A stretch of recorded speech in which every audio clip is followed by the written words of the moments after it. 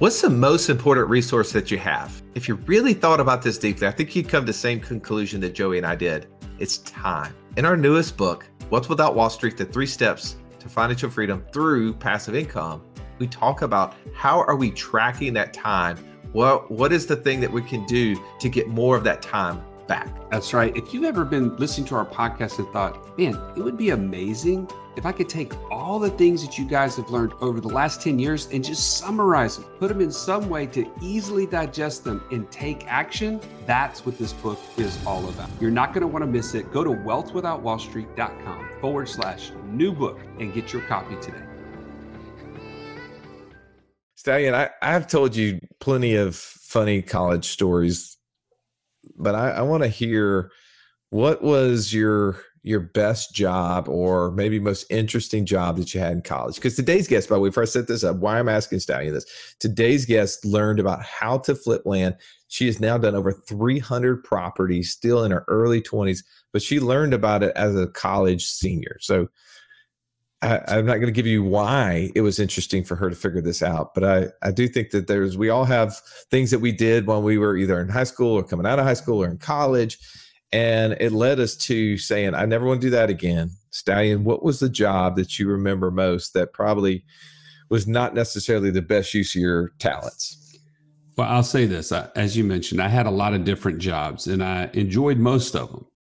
But the one that sticks out to me that kind of was that linchpin that said, Joey, you got to get out of the fast food industry. Okay. Goodness, yes. The fast food industry is not for you. You're slow and you don't like the smell of chili dogs or root beer. I was at A&W Root Beer. Figure this out. I'm sitting there. I'm dressed to the nines. What I mean by nines, I got the A&W Root Beer polo. I got the black, cardboard pants on. Feels like I got the tool belt on that has the little change purse with the little, click it down. It's like ching, ching, ching, ching, ching. And the coins come out the bottom. And I got the roller skates. You topped it off with the roller skates? The roller skates and the visor. Okay. And I'm haphazardly getting to your car with sometimes gallons of root beer and chili dogs hanging off the side and French fries, just the smell of oil on my clothes at the end of the day. What does the job interview look like for the A&W? Like, are you guys doing like races around the parking lot? Are you guys couple skating? The guy who can like skate backwards is a shoe-in? Like, what is the criteria to get this job, man? Shockingly, skating was never brought into the interview. Okay. They did that on you later? What was brought into the interview is, can you get to work on your own? Can you drive here? Like, do you have a DUI? Do you have a record? Those are the main questions I had to get by. But yeah, they didn't ask me about skating. They just said, hey, by the way, if you want better tips, usually they give better tips to skaters. So me, I'm gonna go skate. You had to go there. Well, speaking of job interviews, so one of the jobs that absolutely was a defining point in my life that said, you're not meant for manual labor. You're going to have to somehow use your brain or your good looks, which you are short on both. But manual labor is definitely not in the cards for you. I show up to a job interview for a company that was a landscaping company called the Garden of Eden. All right? Oh, perfect. I show up to a restaurant that the guy's already gone through the line and is sitting at the table. And I'm like, piss. I thought he was buying. I write a check for a $4 sub sandwich that ultimately ended up bouncing. That went to the attorney general's office. I paid $175, fine, plus the overdraft fees and everything else to get a job that I'd have to wake up at 6 a.m. That's after going to sleep at 5:30 a.m. to go to, work there for 6 hours, get off at lunchtime, come home, eat, fall asleep, skip all 3 classes I have that afternoon, and start over again. So that has nothing to do with today's podcast, other than, as you can tell, Joey on roller skates and me manual labor is not what we wanted to do in college. And our guest today was working in a summer internship. And as she tells it, was listening to what other people who were working full time were saying about their life. And she thought, maybe I should start looking into other ways to create passive income streams. It's super inspiring. I hope you'll enjoy this interview. Let's jump in right now with Michaela Sorney.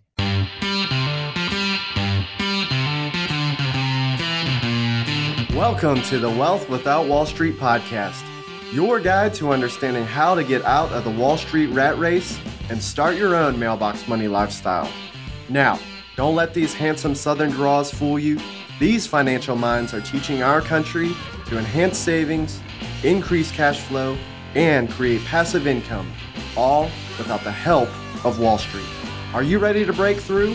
Now here are your hosts, Russ Morgan and Joey Murray. Wealth Without Wall Street Tribe. Today we have a new investor, somebody that is starting at a very young age to inspire each of you to financial freedom. Join us today is Michaela Sorney. Michaela, thank you for being here. Hi guys, how are you? Oh man, Fantastic. Grateful to have you. I've been eager to have you on the podcast. To be interesting, to be exact, we've been talking about this interview in our circles for the last probably 2 months. I don't know why it took Joey so long to make this happen, but grateful to finally have it. I want to take you back to a moment. You were driving in the car, I believe, on your way to an internship. And this podcast that you've been introduced to came on the radio. And it wasn't Wealth Without Wall Street, guys. This is not a plug for us. But this podcast came on and it got you super interested in something very unique. Would you take us to that moment? Sure. So I was, like you said, I was driving to an internship. I was in college and I was hearing about land investing. Never heard about that before. And I'm listening to it and I'm thinking, okay, I was going into my senior year of college. Knew what I was kind of wanting to do. I was an engineer, going to school for that. But hearing it that it's fairly cheap, considering other types of real estate investing, fairly cheap to get into. Seems fairly simple. I live in New Jersey, and from what everyone was saying on the podcast, you could do this anywhere. So I didn't need to be around the property, so that was good. Kind of like a pro in my mind. I listened to a lot of other like residential, real estate podcasts. They talked about depreciation. So in my mind, I'm thinking, oh, you don't get the depreciation. That was probably the only negative that I could come up with because it was just pure land. So in that moment, I'm just thinking of, why not just give it a try? I mean, I hear these people and I figured I'll join the Facebook groups and stuff. And they were buying properties for a couple $100. So I was just kind of, thinking, let me just try something. I wanted to do, real estate for a while and just wanted to take the dive into it. Okay, so wait, Russ. I have to jump in before you get going. How many people do you know going into their senior year that listen to all sorts of real estate podcasts or thought processes, and they're like, yeah, I really want to get into real estate, and going into their senior year? Like, did you ever hang out with people like that? Me? Yeah, you. No, heck no, I didn't. Man, we were trying to figure out how to get a 12-pack for $5 or under. It had nothing to do with investing. That was the investments I was making,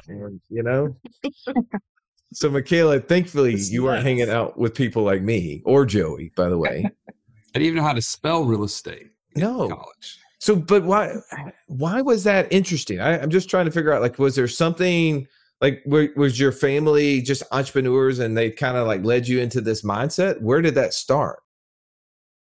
So I was always kind of interested in real estate, but I think most people, you see the flipping shows on HGTV and you're like, you see the before and after pictures and that piques something in your mind. And you're like, that looks really cool. You see, they made $100,000 on a property. You don't necessarily see or realize the investment they put into it to make that 100,000, but they show big numbers and nice pictures. So I was kind of interested in that. It seemed cool to me. That was kind of the start of the real estate. My parents, I mean, they, did some renovations on their house. Nothing like they weren't flipping houses or anything. Then I guess, so I started in the podcast with like typical like turnkey, then it was multifamily, and I felt like they were just getting further and further away from something that I could actually start because they were more expensive, like syndications and everything like that.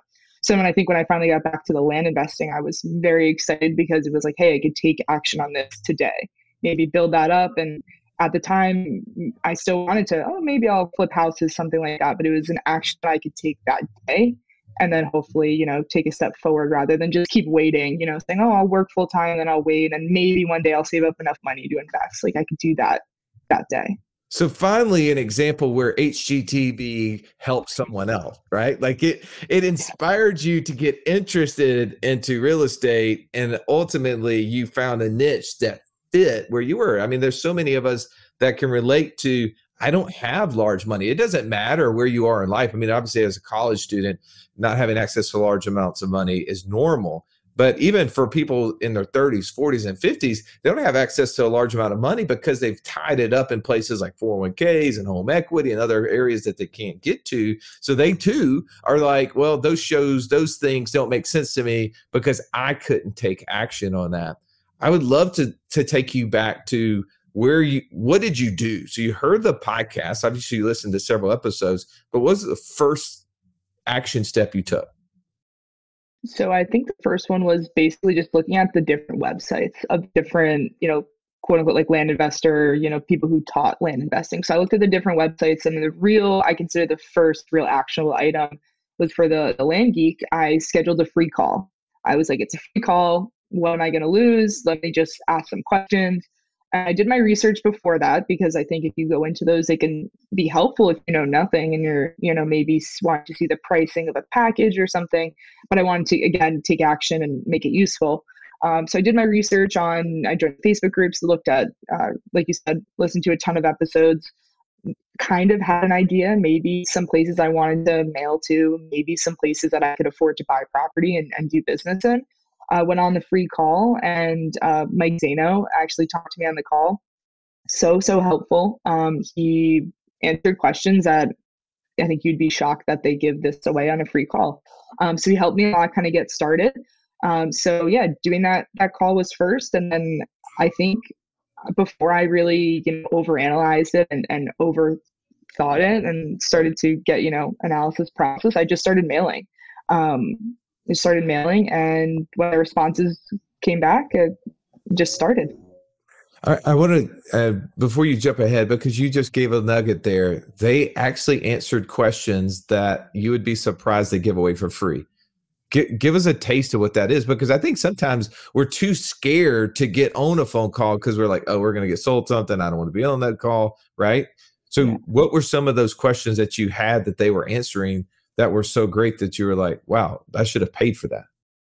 Yeah, I think the first one or the first one that comes to mind was pricing. So I knew kind of what areas, but Mike actually let me know what he was pricing and what the average, land investor was pricing in that area. So that took away, I think, one of the biggest hurdles for land investors at the beginning is when you're thinking, okay, I'm going to, even if it's 100 letters, I've never done this before. I have no idea what to price it. I don't know what I'm going to sell it as. I don't even kind of know where to start. So I just knew it was $100 for a half acre at the time in this really rural county in the Southwest. And I was like, okay, I'm just going to do it. Mike said you can get $100 bucks. It's on the lower end. So that was number one. Number two was the actual county.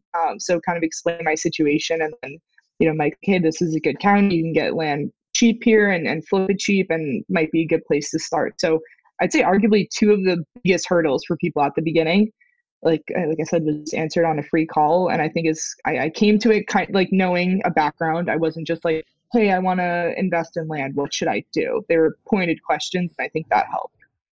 So, but let me be clear. You didn't learn all that stuff through having bought a course before. This was just your very first step. So you just had listened to these things and said, I'm going to pursue this way, ask them a couple questions. And then you got started even without like the toolkit or flight school or any of those things. Yeah, so all the background knowledge was just from like all the podcasts. I listened to so many of the episodes, read about it. I got started. I believe I sent the letters before I even bought the toolkit. See, that's amazing to me because I think, and just to also talk about the fact of that being a free call, you would assume that you would have to have bought something for them to give you any sort of direction in this world, but that wasn't the case in your experience. So that's amazing to me. What did you do next after you just kind of took that shot in the dark and started sending out letters? What was the next step? Yep. So the next step was it was quickly after, but I did buy the toolkit, and at the time, I think there was kind of a shift where some people still bought the toolkit, but most I think were just jumping into flight school. But I was like, yeah, let me just try the toolkit. At the time, I had the time to work on this. I guess as other professionals, they don't necessarily have the time, but they may have the money. I was the opposite. I had the time and not necessarily the money, so I was like, let me just try this toolkit. So I tried the toolkit. I had actually bought a couple of properties from it, which I've heard after is very rare and not many people do. So I bought a couple of properties through that. I actually sold my first property on eBay, which was also very rare at the time. So that was just a quick sale and kind of just like a proof of concept. And I was shocked, honestly, when it happened. I don't tell them that was the only property I've ever sold on eBay, but I saw it in the toolkit, and at the time I was like, okay, I'll try it. So the next step was the toolkit. I did that for a little while. A few months later, then I did flight school with the Land Geek as well. Russ, I remember my dad specifically say to me, Joey, you gotta go to college. I don't want you to end up like me. And you know what my dad was saying is, in order for things to change, things have to change. You can't end up just like me. Well, I mean, we as parents, sometimes we take on the burden thinking about our kids and how we want something better for them. And we want to know, what will their future look like if I don't take action, if I don't do something different? See, in my house, I'm the role model. You're your kid's role model. And the buck stops with you. It's time to take action. If you're ready to take action, join us at wealthwithoutwallstreet.com/passport and get started on your own journey to financial freedom. All right, let's jump back into this episode. All right, so you're going through this process. You're taking money from your summer internship to use it to send out mailers. You're actually getting responses. You're buying properties and turning around and selling them, which, yes, is unique for a lot of people because they just don't take any of those steps, right? They're just not willing, or they have to get all the information, which I think is super unique because your background is training to be an engineer, right? And obviously many of us know engineers, and they're not necessarily risk takers. They're not someone who's willing to go and do something that haven't necessarily been tried and true, that they can use their past experience to help them. What gave you the confidence that you could do that? I think you might laugh at this, but I think it was just like ignorance is bliss. I didn't really know what it involved. I was kind of just like, hey, I mean, I've listened to, Mark, feels like my best friend, listening to him on this podcast, hours and hours and hours, and all the guys at the Land Geek. And I'm like, well, it works. And then I joined the Facebook groups, and I was, seeing people on the Facebook groups that were saying it worked. And I think I was just so, I was itching to just make a move and just do something in hopes of, getting that financial freedom. So I think ignorance is bliss. I didn't overthink it. Well, you say financial freedom, which is unique for someone that's still in college or about to get out, right? Because Joey and I used to be asked all the time to come speak to the medical schools, to the dental schools. And what I recognize a lot of times when we were up there sharing the message of financial freedom, it was usually like just kind of shoved to the side because they were so eager to go do the job that they had been going to school and being trained to do. But yet for you, for some reason, you had this eagerness to learn how to do something completely different than necessarily your training. Was there something specific that was doing that? I think just the fact that I interned like a couple years, and each time it was like maybe 6 months. So I'd say longer than just the average, 10-week summer internship. So I feel like I was in the office more than maybe most college seniors at that point in their life.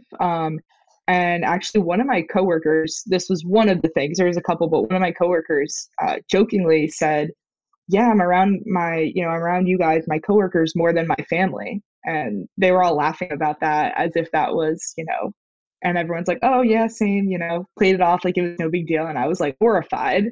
But I guess it's true if you think of how many hours you spend there. So that was one of the things. And I think just I like my job back then. I like it now, but some days I don't want to have to join a call at a certain time. Like the fact that just the idea that you don't have to be tied down to certain times, certain locations is very, very appealing to me. And the fact that I think I don't forget where I heard this, if it was in a podcast or just read it somewhere, but I've experienced this working, in my full-time job for a few years now. Every, year or 6 months, maybe you're up for a promotion. But in your own business, you're up for a promotion whenever you want to be, essentially. You want to make more money, go buy another property and sell it. Now you just increase your passive income. So I think that also is very appealing. Oh, no doubt. I mean, the wisdom for you to be able to hone in and hear a coworker say that and then say, wait a minute, that doesn't line up with what I'm signing up for. Like, I didn't want to, that doesn't make sense to me. That's amazing. Talk about your friendships at that time. Like, you're in the middle of about to graduate and you've got friends and you tell them, hey, yeah, I'm doing this little thing on the side and buying land out in the middle of nowhere and selling it to people on terms. Did they have any place for that in their brain? Like, how did they respond? No, I probably would say did not have a place for that in their brain. It's like, if you say real estate, okay, everyone kind of gets it. But then if you hone into land investing, everyone's like, what are you talking about? My friends know now, definitely. But back then, I think if I said, when I would tell them, they're just like, that's a little weird. Like, okay, I guess I won't ask any more questions. That sounds like it possibly could be a scam or something, or like, I just don't know what to make of that. At the time as it grows. And even with my family, like I didn't tell them, my parents, for example, until I sold the property because I wanted to be able to say like, hey, proof of concept, this actually works. Otherwise, they definitely would have thought it was a big scam. And they're like, who's taking, my daughter's money? But yeah, just very confusing for them, I'll say. All right. Obviously, just being ramped up, right? Having the knowledge of how to do it is always an obstacle. But once you started rapidly learning it, clearly you're a very smart individual and you're willing to take action on the things that you find interesting. But what was some of the big obstacles early on for you as you were ramping this business up that would be helpful to someone else maybe in similar shoes?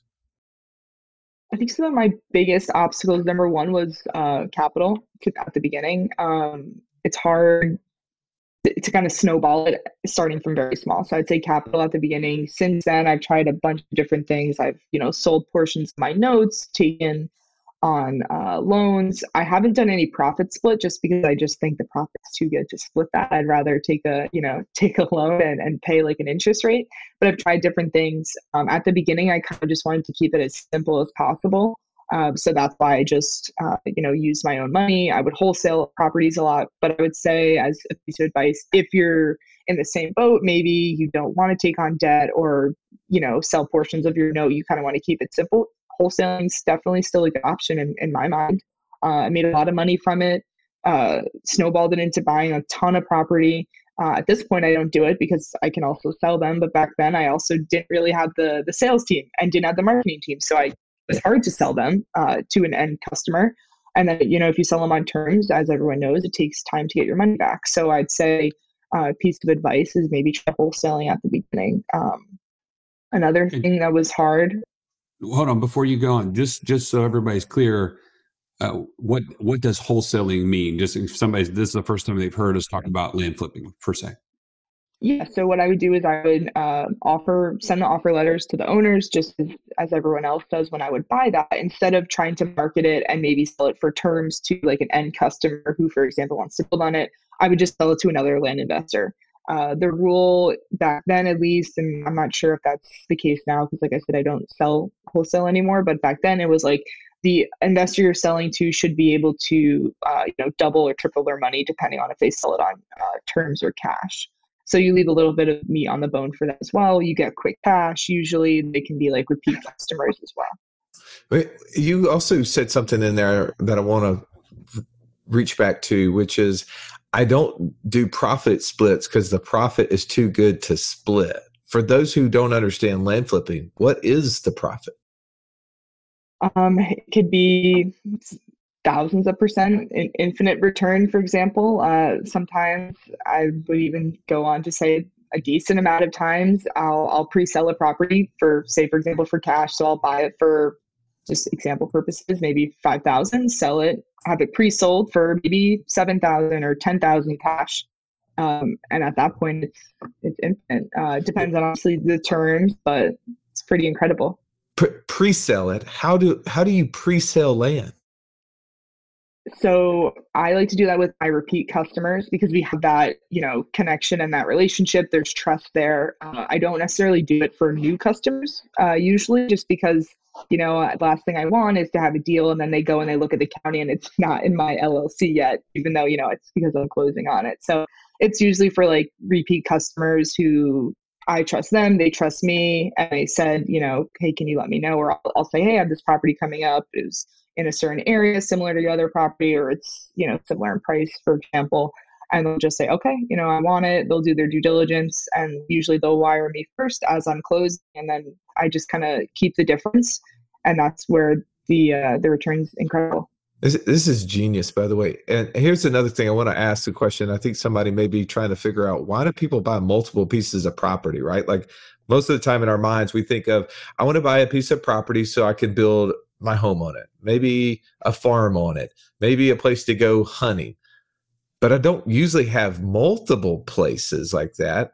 Why are people buying multiple properties? So my customers that do that, and I'll note that these are residential. So like you said, maybe someone wants multiple hunting properties or places to camp. These are purely residential. Like you cannot camp on them. You can't do anything. You're supposed to just build on them. So the customers that have bought these are usually just like they don't trust the stock market. They want a hard asset. A couple of them are like Canadian or in different countries, and they just are fascinated and think that the American like real estate market's an amazing thing to invest in. That's what I find that most of the people, repeat customers, are buying for. So would you say, Michaela, not to put words in your mouth, but they're looking for wealth without Wall Street? Would you say? That's the perfect way to, I don't know why I didn't think about that. So give us some context. Yeah, you sold some properties. Like how many properties and how long of a time frame? So I started the end of, or summer, I guess, of 2018 was when I started listening to the podcast and everything. So since then, I've sold hundreds and hundreds of properties. Obviously, with the real estate market last year, most were cash last year, which was great. And now I'm seeing more terms again to kind of give you a little perspective. And which one, do you have a preference? Do you like selling for cash? Do you prefer people to pay on terms? Every land investor we talk to has a different niche of what they're interested in. For you, do you care? Yeah, I don't care too much. I do obviously like a mix. It is great when the cash comes in, but then it's amazing, in a couple months when 10,000 comes in passive income. Like, so I like a good mix. What has been some of the new things that you've been trying in your land flipping business?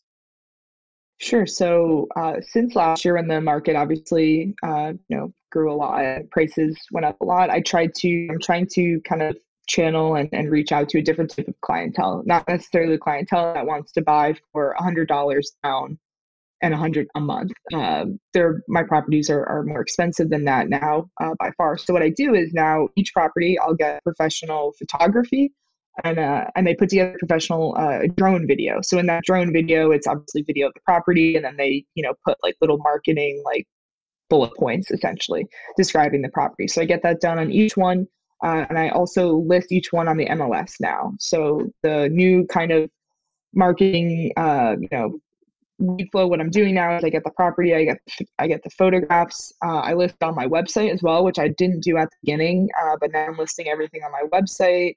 I list it on the MLS. I list it on the land networks, so like Lands of America, those websites, Land Flip. But I'd say MLS is probably the biggest difference, and it's something that I don't think many land investors do.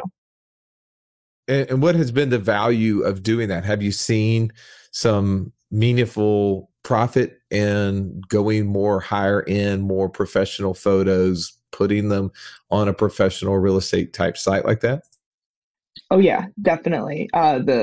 listing on Facebook. Also had a lot of, accounts flagged on Facebook and stuff like that recently, and other investors that I talked to did as well. So I think that was one of the reasons why I was like, we need a different, avenue for these leads. And leads are completely different. In Facebook, you can go through, 100 or plus tire kickers who just say, is this available? And then you never hear back from them. But these from the MLS, and would even say from like the land network, are very, very good leads, high percentage convert. And I'd say way higher percentage also are interested in purchasing with cash rather than financing. That's awesome. I love how you're constantly innovating to try to make this a true business that continues to grow for you.